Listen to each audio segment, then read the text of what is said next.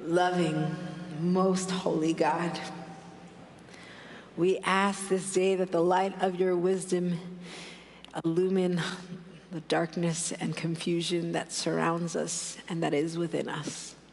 Amen.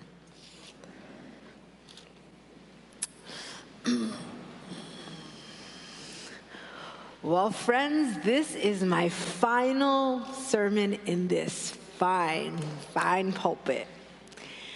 And as payback for what I am not entirely sure, the stars have aligned so that the lectionary has us reading this particular gospel passage today.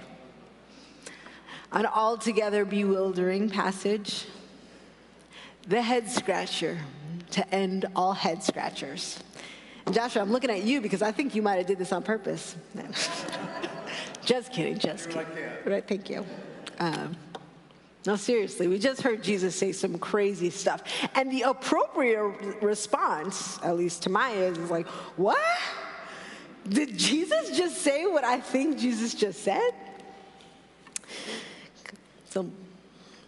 Yeah, sure, Jesus sticks the landing, right? You can't serve God and wealth, the final verses, yet that makes sense. That's clear.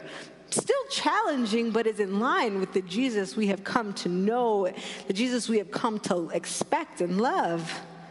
But what about this other Jesus? The one in verses 1 through 9. Do we just act like we didn't hear Jesus say that stuff? Do we just gloss over it? To be honest, that was 100% what I had intended to do. To keep the focus on the last couple of verses with their clarity and profundity obvious for all those paying attention. And I would have totally been in my rights to do just that. Long ago, at some point, there's some scholars who believe that these final verses are later additions to the text. And so the parable stood by itself, and someone along the line was like, well, this makes no sense. Let's give this tidy ending that will function as a clarifying lens to make sense of what Jesus is saying in this parable. I am grateful to the gospel writers who have done stuff like this, who have worked carefully and faithfully to give us guide points and keys for sense making, both in Scripture and in life. But for today's journey, I'd like us to imagine that they didn't clean it up for us. Let's pretend that we were not given this tidy legend.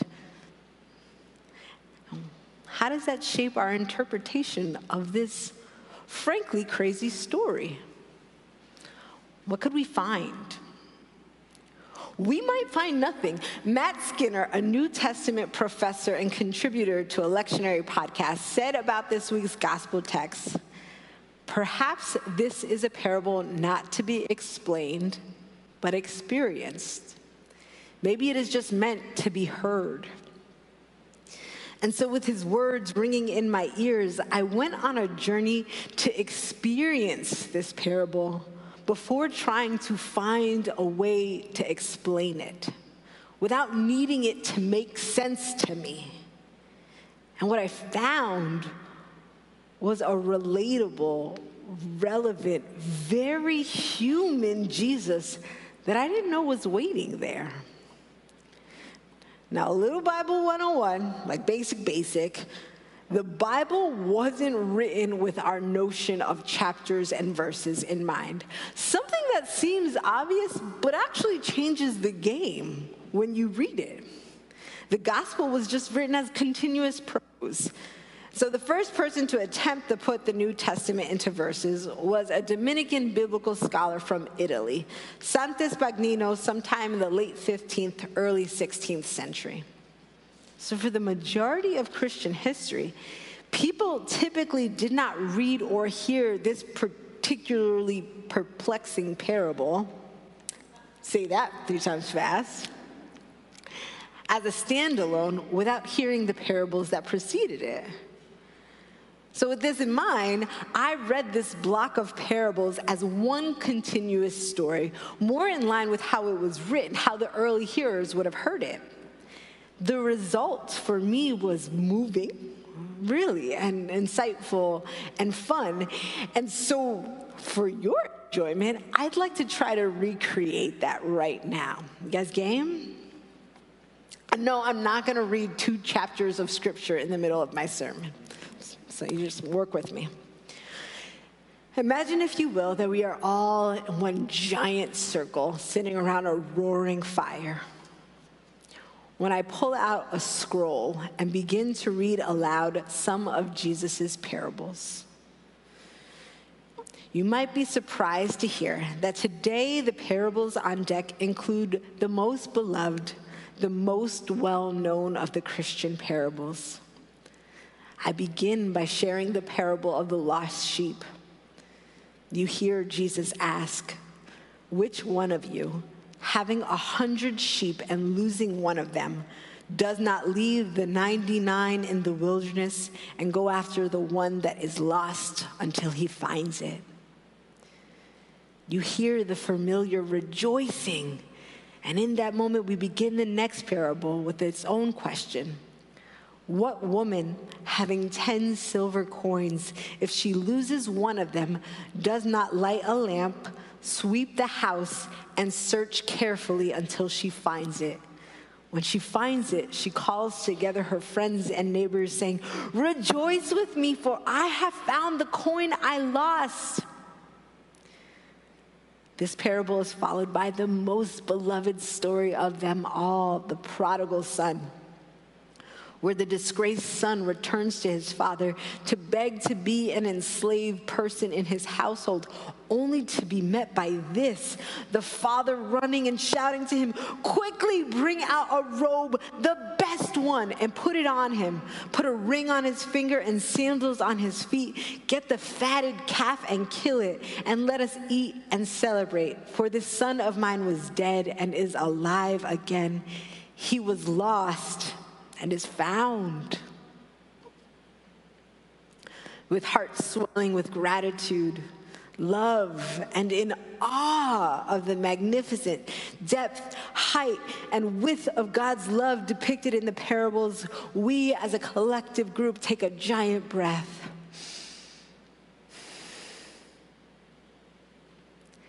And then the reader's tone of voice shifts. The Gospels say that Jesus has moved to a new audience. He is now with his closest friends, and he tells this particularly crazy parable not to the longing, lost masses, not to the tax collectors and the sinners. He tells this story to his closest, dearest friends. And it is in the comfort of his intimate circle of friends that Jesus tells this parable about the dishonest manager who finds a way to ensure his comfort and survival. What gives? How have we gone from the prodigal son to this in mere seconds? What changed? Not much and everything at the exact same time. In this changed setting, Jesus is able to let his guard down. He's no longer speaking to the hurt, lost, and longing masses. He's with his buddies, letting out jokes. Come on, I'm not strong enough to dig and I'm ashamed to beg. Like, that's funny. It's the funniest line of all the Gospels, and it's Jesus saying it. And his buddies, guess what? They probably needed to hear this different Jesus with a different message. A parable among friends where the master is not far off and fearsome, but has an appreciation for the scrappiness that the human experience demands sometimes. This parable was a gift for his friends. Now the question remains, could it be a gift again for us? Let's look. The master accepts being defrauded, approves of it even. The dishonest manager isn't condemned, not by the master, And as far as I can tell, not by Jesus either. What's going on? Nothing about this makes any sense until you realize it's Jesus we're talking about. And Jesus is being the same Jesus we know and love, but more raw, less polished, less guarded. In telling this parable, Jesus is repeating what he said countless times. He's not actually that concerned about masters holding on to their wealth. Furthermore, Jesus isn't going to waste his time or storytelling powers to defend rules that bolster power and privilege. So on closer inspection, this parable makes perfect sense coming from Jesus to his closest friends. This is a parable dealing with the game of life. And Jesus is about to leave his friends to play the game while he leaves. Jesus doesn't make a commentary here on whether the game is bad or good. The game just is. We're all forced to play this game in one way or another, and Jesus lets it hang there. But before that, Jesus was the one who named this for what it was, a game with questionable rules. Jesus gave encouragement and instructions to play the game for the good of the many over the good of the few. And Jesus called out the nature of the game and demanded we behave and play to a higher standard. But Jesus never once defended the game entirely. If Jesus were to tell this parable as we would expect, in such a way that defended the master's wealth and condemned the manager, it would be to defend the rules of this unjust game we're forced to play. And that's just something Jesus is not going to do. The manager we expect to find in this parable isn't here because Jesus didn't want him here. Friends, we just all listened to all the parables that preceded this. We have heard God depicted as a devoted shepherd, as a relentless woman, and as a selfless father. How did we so quickly come to expect God to behave in a traditional role as master, when Jesus had just explained all the ways God is not like the master we think is missing from this parable? That's good. In this perplexing parable, the window has been cracked. Fresh air is brooding all over us. Jesus names the game. Now, I'm not sure I've explained this parable, but to be clear, I didn't set out to do that. I just wanted to experience it with you all one last time. Amen.